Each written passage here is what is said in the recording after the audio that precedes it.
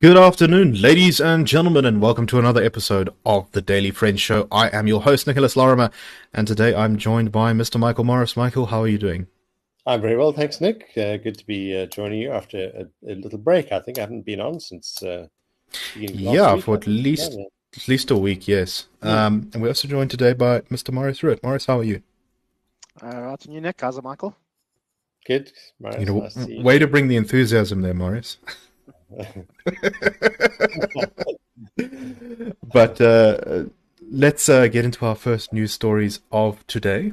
And this is, of course, following on from yesterday's discussion about the cadre deployment records. So the DA fought this long court battle to get the ANC to hand over the records of its cadre deployment committee meetings that it held. And some of those documents were handed over, but some of them are still missing. Now, some of them are missing, particularly the minutes taken while President Cyril Ramaphosa was the head of the cadre deployment committee, because Fikile Mbalula says they did not keep any minutes during Ramaphosa's tenure as the chairperson of the cadre deployment meeting, and therefore they can't provide them. However, they did say that they had some emails which they had lost due to them being deleted by an employee who was trying to free up space in his email inbox. Now, that sounds like a very convenient excuse, right? It's the kind of thing that you might say if you were just trying to make an excuse. But having worked a little bit with government IT systems and government email addresses, and I suspect the ANCs are very similar, they are terrible. They have limited space and they often fill up. So if the ANC has got their email systems anything like government does, I actually wouldn't terribly be surprised if someone had deleted a whole bunch of stuff by accident. So you could sort of say that Mbalula is almost claiming that they can't comply with the court order because the system is down. Before we get into what some of the things coming out of this meeting, the minutes and info about the cadre deployment committee are, Morris, what do you make of this excuse? I mean, obviously the DA is probably not too happy with some of these claims, but do you find them credible? At face value, you would probably say no, but we know how incompetent the ANC can often be.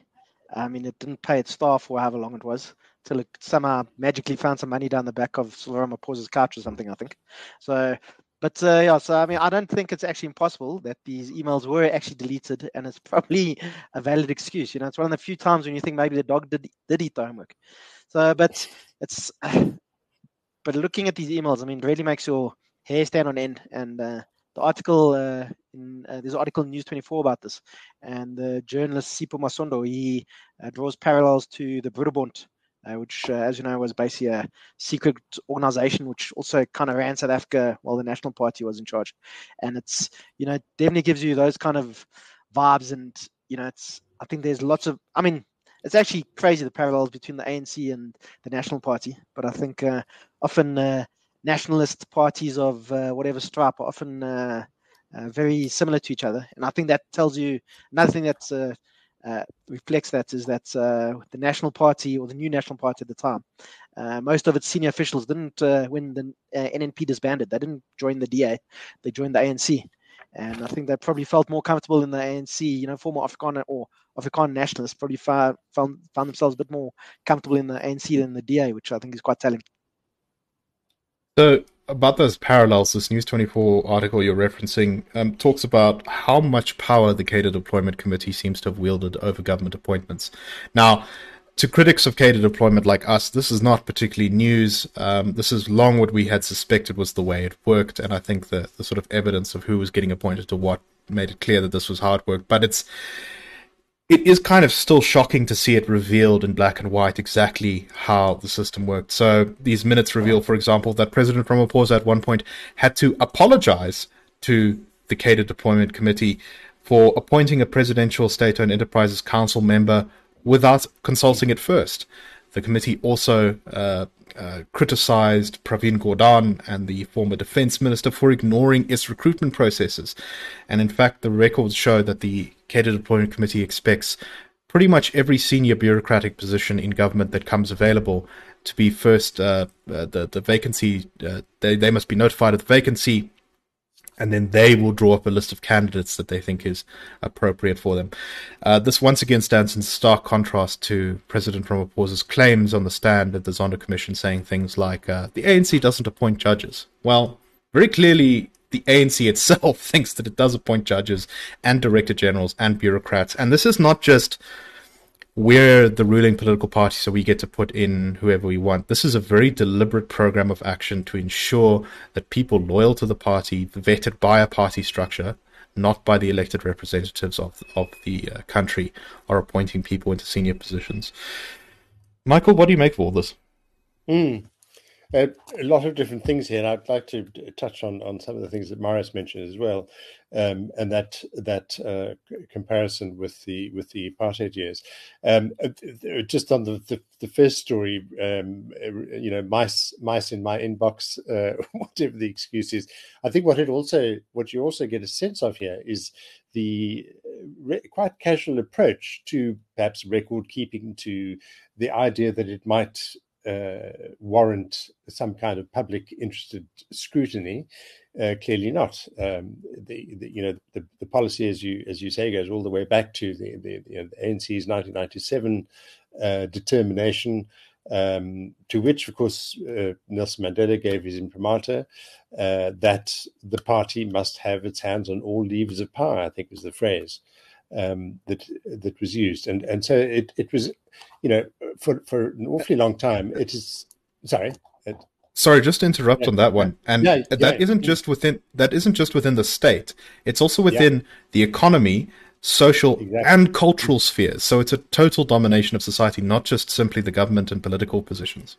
Exactly, and our colleague Terence Corrigan has written a great deal about the notion that the ANC has this sort of kind of historical mission to be the leader of society. It is the deliverer of the future. It brought the liberation, and now it is the embodiment of everything that's good. And going forward, this is going to be how it is. And levers of power fits into that sort of narrative too, very much. And the idea that they represent the people, that we are the people's representative. This is what is willed. It is the people will us to do what we have said we are going to do. I imagine, I absolutely agree with Marius. There's this connection with the apartheid past, where the institutions were contaminated by this heavy sort of political influence. I will remember it as a young reporter. You saw it everywhere, and our parents' generation knew it. In the case of all kinds of things, I can't remember the names now, but the head of the Defence Force, for instance, in the late 40s, was summarily got rid of, and the chiefs of various departments who happened to be English speaking and probably more Smuts people than anyone else, they were quite rapidly got rid of. And so there is this sort of institutional memory, or this institutional habit in South Africa, I think, that it's going to take a while for us to get over. Of people who were much more comfortable with the idea that you had a political party that's elected to power. It carries the will of the people, and it's quite natural that it should then have this capacity to call the shots and appoint people and so on. And the irony, coming back to your point, Nicholas, is of course that what we've been saying for years is that a professional, dispassionate, independent-minded state civil service that actually has a kind of a defined sense of its own contribution to the national interest as functionaries, not as party political figures, actually serves the masses much better than people who are supposedly on the side of the masses or on the side of the majority or speaking for whichever political party is in power. It's actually much better for most people that they have dependable, legitimate institutions that are professional and divorced from politics. Yeah. Exactly right. I would also hazard a theory that one of the reasons the ANC has been so dominant in the country's politics is in part due to the cadre deployment policy. The fact that the ANC not only has branches in every part of the country, not only has this big election machinery, but also has influential people in positions in the cultural sphere, in the NGO sphere, in the business sector, and that this has been a big part of why it's been so successful. Is because the ANC's ideas and messages are just constantly sort of pushed out into the whole of society. And so, I mean, we've complained about this before, or at least I have, the fact that, the sort of paradigm, the narrative of South Africa often seems to be captured within this kind of ANC framework of how things work. And I think that that's a big part of their success. Marius, do you agree with that? And do you have any final thoughts? Yeah, I think that's exactly it. And just on cadre deployment, I think, it's something that probably happens a lot in the world, but, political parties will put people that agree with their views and so on in certain positions. But I think the ANC does go a bit further, as you point out. People, the head of Cricket South Africa or the head of the Johannesburg Philharmonic Orchestra or something, they'd have to be an ANC member. And obviously, you can almost understand, okay, the head of an SOE, probably going to be somebody who has to be on side with the ANC and so on. But as you point out, the point of cadre deployment is for the ANC or ANC-linked people to be in charge of every single important institution in the country, whether it's the editor of a newspaper or the vice-chancellor of university, whatever the case is. I think that's what makes it so insidious, that the ANC people have to be in charge of basically everything. And I think, we must also remember, this is not a new policy. This is from the late 1990s. And the only political party that pushed back at the time was the Democratic Party. And they were given a lot of stick for it, like fear-mongering and Afro-pessimism and all this kind of stuff. And, one thing you got to say about the DP and the DA, you can maybe disagree with them, but lots of their warnings are quite prescient. I mean, in 2009 election, I remember their posters saying, "Stop Zuma." And now I think the ANC itself is saying "Stop Zuma," so it tells you something. Yeah, I think it was in the 90s that Tony Leon, the former leader of the DA/DP, wrote a book called Two Visions for the Rainbow Nation or something like that. It was like a little pamphlet type of book, and its description of the path of the kind of cadre deployment National Democratic Revolution South Africa is eerily similar to what ended up actually happening in the historical reality. So yeah, that is always something worth keeping in mind. They have been pretty prescient on that one. But, I think that this hopefully is the beginning of the end of cadre deployment sort of immunity from a lot of criticism. I think the tide has turned in the national discourse now against cadre deployment, and it is increasingly being recognized as a problem. And that's why, for example, we had a minister, I can't remember which minister it was now, but we did a show on it, who in a parliamentary question a few months ago declared that the government never had done cadre deployment, that it was not part of government policy,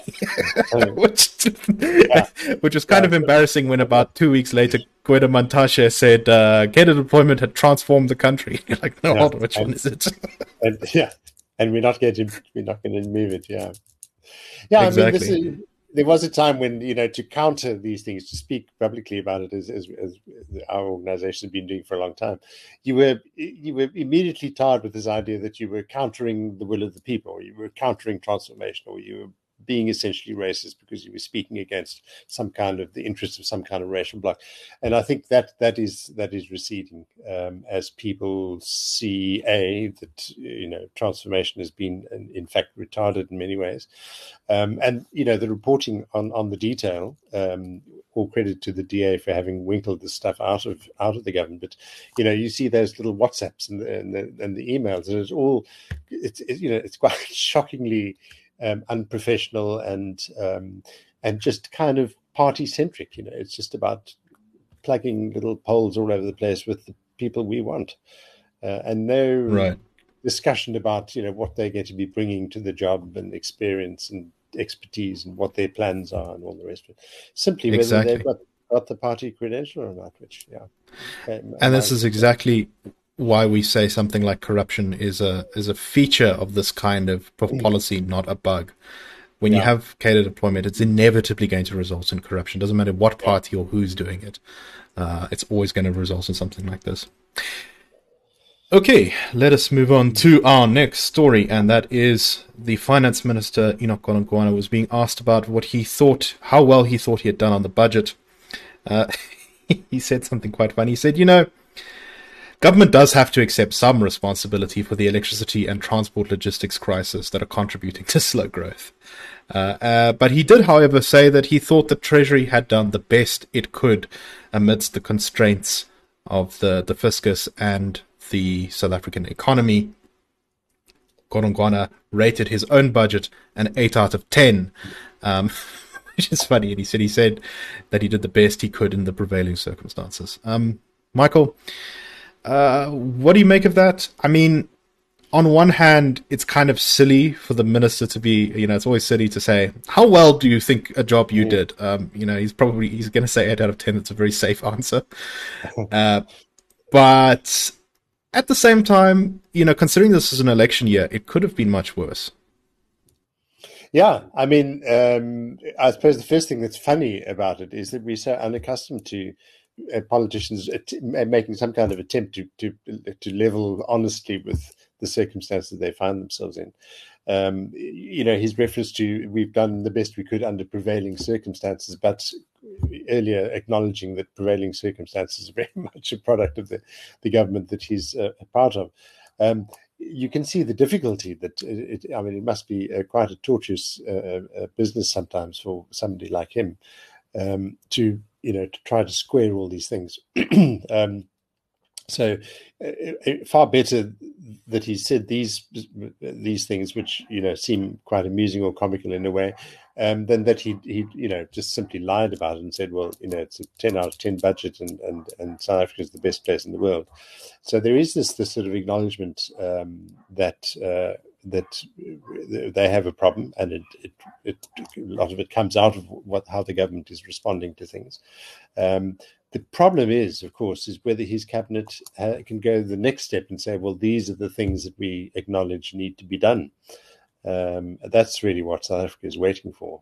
And because we all, we talk about these problems day in, day out and have done for years. Now we want to look at, who has the plan to fix it. So that's really the issue.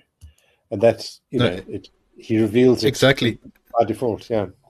When you say in the prevailing circumstances, it's a little bit mysterious, but of course, when one begins to dig into the prevailing circumstances, they are his colleagues in cabinet to a large degree, which is what's so awkward about this. And it is interesting, however, to me that the ANC's financial wing, the financial ministry at least, under the ANC's control, has remained the most credible institution in government in a lot of ways. Despite the fact that the ANC ideologically would very much, I think, like to just open the taps and do whatever it wanted with the money, despite the fact that there's all this pressure on it in the election year to just give everyone huge grant increases and just raise taxes on everyone they don't like and go completely buck wild and, maybe rein it in next year after they've won again. I don't know. Marius, what do you make of this? I do, however, feel that despite that, the finance ministry's credibility is chipping away, and you can see that in some of their projections for the next couple of years, which, although relatively modest, I think are still actually out of touch, particularly the stuff on reining in spending. Well, I do think the National Treasury's credibility is probably not what it was a couple of years ago, but it's still, for government departments, still does pretty well. And I think the National Treasury and the South African Reserve Bank, they basically the little Dutch boy with his finger in the dark. As soon as they remove the finger, then all bets are off. If the if the SARB gets nationalized or something like that, I think it'll be it won't be great. But I also think this is such a good example of doublethink or cognitive dissonance.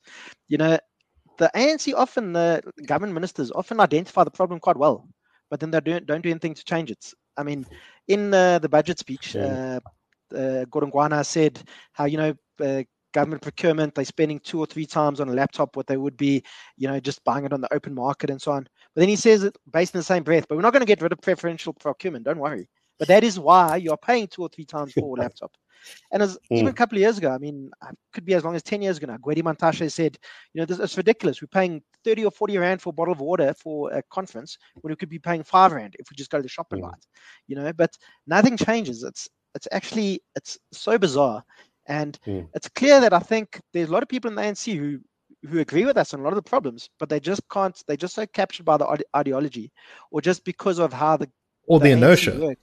Yeah, exactly. Yeah, that's what I was looking for. Yeah, they just can't change it, even though they know. I think there are a lot of people in the ANC who know we can't carry on like this, but they just can't change it because of the politics and because of the ideology and all kinds of reasons. So it's quite a thing actually. So, and I mean, to Gordon Gwana's credit, I do think in the circumstances, it wasn't a completely terrible budget. But as you say, the circumstances are terrible because of his political party and the government that he's part of.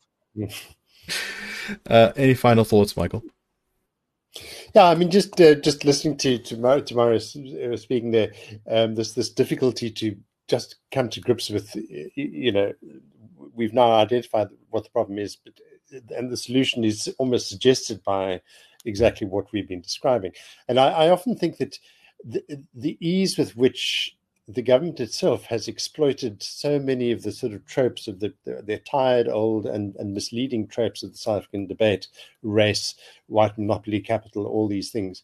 They know exactly how easy it is to exploit these things and to make a point and to get people to cheer and so on, that they themselves are now afraid of undermining themselves by backtracking and having this kind of stuff turned against them. It's a very strange thing. It's that kind of ideological trap that you get stuck into that makes it very, very difficult for you to say, well, actually we were wrong, but we're going to do this for all very good reasons, and to kind of set out why and have a kind of proper, cogent debate about it. This shouldn't be impossible. Right. It's sort of the ANC has this weird thing of saying, "Oh no, what we've been doing isn't working, so we need to do it 2 times as hard as we're doing it now." It's like real transformation hasn't been hard. Yeah, exactly. The BEE hasn't been strong enough yet. The property rights haven't been degraded enough yet. It's also sort of like we need the state to be in charge of more things because the state is terrible at it. So we need them to have even more power. Yeah, the ANC has this. It's like kind of a broken machine. You can put broken computer. You can put any answer into it, and any problem into it, and the answer that comes out is more centralized control. That's garbage in, garbage out. So that's what happens. Right. Okay, let's move on to the last story for today, or maybe second last. And this is about a promise made by President Cyril Ramaphosa. He was speaking to traditional leaders in Parliament, and he says that he promises that we're going to do something about the terrible cases where children drown on their way to school. Very poor children in rural areas often have to walk quite a long distance to get to school. And sometimes they have to cross rivers that are in flood. And every now and again, someone will get hurt or drown or get swept away or something terrible will happen to them during that. Of course, there's also other dangers. When kids have to walk long distances to school, they are at risk of crime, particularly in very kind of lawless parts of the country. So it's all around a poor state of affairs. Ramaphosa said, the process of kids having to walk to school and drowning is something we are determined to end. And he said that government had committed to building 96 bridges across the country to reduce this problem. He said many of the bridges have been built or are being completed, and we are now also going to move on to build more bridges. We need to litter our country with navigable structures. Now, on one hand, great. We definitely need bridges over some of these rivers. We definitely need a safer way for kids to cross to get to school, and for adults too. It's not just kids who drown sometimes when there's heavy rains. But this is kind of missing the point. The problem is that we have kids who need to walk these extremely long distances through dangerous terrain to schools. And that really, we should be working towards a system where every kid has access to some kind of transport, not just because the government provides it, but because the country is wealthy enough that people can afford alternative forms of transport. Michael, what do you make of this story?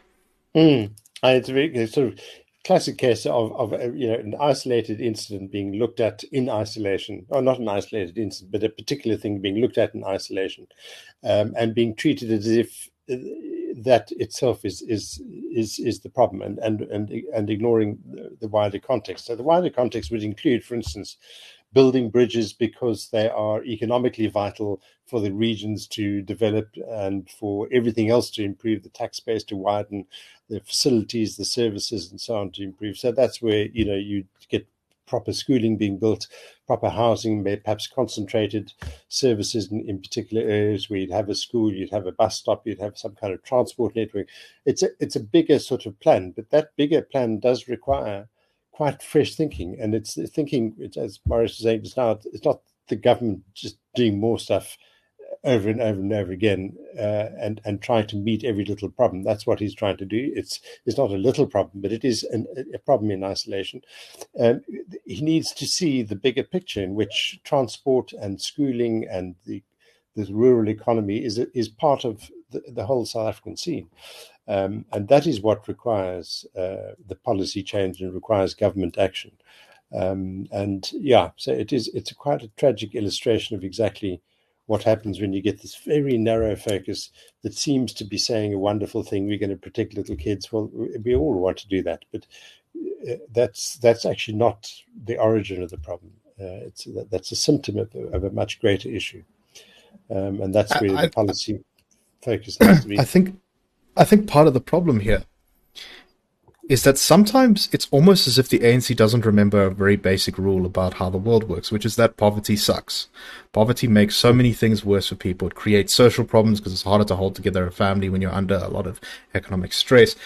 It can create health problems. It can create problems for kids growing up, that they grow up in a bad environment. It can limit your access to education. It just does so many terrible things to you. But so often, rather than focusing on abolishing poverty, by improving the economy, by creating jobs, by giving people the opportunity to become wealthier, the government's approach is to try and make poverty somehow more comfortable. Oh, don't worry, no one will starve because everyone will get a 500 Rand grant. Sure, that's better than people starving, but it's not sustainable, it's not uplifting, it doesn't end poverty. We should be looking at ending poverty, not making it more comfortable. And this is a great example of that, right? Yay, now you can walk to school without having to cross the river. That's good. But you shouldn't need to have to walk to school in the first place if it's far away. Maurice, do you have any thoughts on this? Yeah, I just think this is, as you point out with poverty, I think one of the biggest tragedies of post-apartheid South Africa is the amount of human capital and potential that's been destroyed. Because as you point out, if you're born into a poor household, you're firstly probably not going to get fed as you should. You're going to be malnourished, and that's got all kinds of consequences for you as an adult. You're probably not going to go to nursery school, which is actually a very important phase for kids. And your parents probably not going to have money to buy, books for you to read, and mobiles and things to help develop your brain and all that kind of thing when you're a kid. And then you go to some terrible school where you don't get taught properly, and and then it's this terrible cycle of poverty, and then you end up in the same position. The kids you have end up in the same position, and it's really just such a distraction of human potential, and it's absolutely terrible.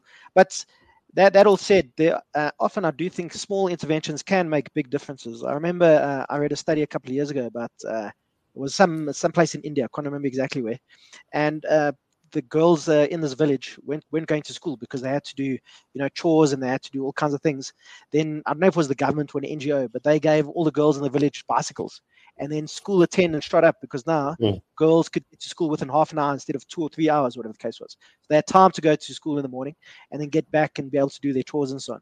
So that's obviously not, that doesn't change things, but it's a small kind of step that we can do. But as you say, I think these small interventions have to work with the broader interventions of making a country where you're not relying on that 500 Rand grant. You can go get a job, which is going to be able to support you, and you are going to be able to realize your potential.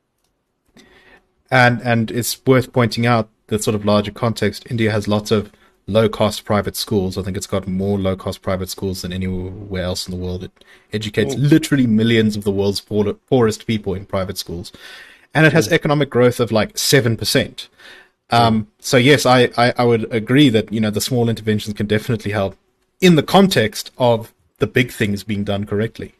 India, I think, as you say, 7% economic growth. That's adding about an economy the size of South Africa's every year or 18 months. Just to put it into context. No, exactly. I'm actually currently writing a research paper on India, and it is staggering just how big that country is and how much there is going on there. But okay, let's move on very quickly to our last story here. And Marius, there has been a great achievement in the field of South African cricket. Would you like to tell us more? So a guy called Tristan Stubbs, he's played a couple of games for South Africa. He scored a 100 for his local team, the Warriors, against the Tuskers, which is basically KwaZulu-Natal inland.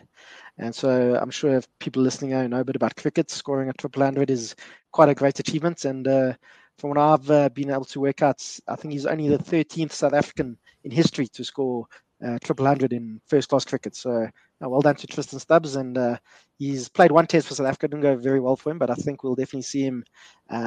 He'll be playing a lot of tests for South Africa in the future, I think.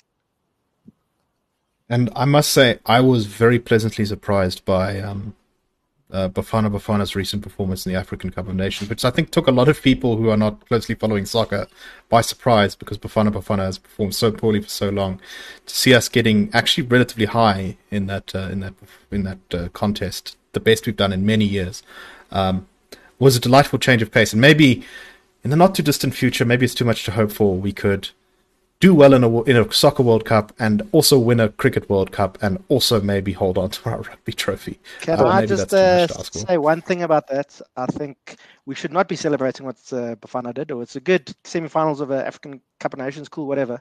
First time in 15 years or something they were made the semi-finals. And a country with our resources and what we have, we should be one of the powerhouses of African soccer. We shouldn't be celebrating semi-final. I mean, it's good, cool, great, whatever. But the Proteas made the semi-finals. We should be stomping Nigeria into the floor. Exactly. The Proteas made the semi-finals of last year's Cricket World Cup, and it was a disappointment because we should be, we made the semi-finals, but that's not good enough. And I think that should be the same for Bafana. Making the semi-finals, it's everybody's going crazy, but we haven't made the semi-finals in like 20 years or whatever it is. And I think it's symptom of South African mediocrity where we celebrate this thing. And I hope Bafana carries on in this form, but I don't think we should be, it's an achievement, but it's not something to be proud of right now. I saw an interview with the Bafana soccer coach, who is, I think, a Belgian, and he said that there were a lot of things he liked about South Africa, but he thought our roads were so dangerous that he couldn't cycle, which is his hobby outside of coaching soccer. He said he did try to go and cycle in Johannesburg, and someone almost ran him over, then recognized him as the Bafana coach and said, "Oops, sorry, coach." And he said, "You fool, you almost killed me." Oh, dear. Anyway, that's all the time we have for today. We hope that you have a wonderful weekend, and we will, of course, see you next week with the Daily Friend Show. Cheers, everyone. Have a great one.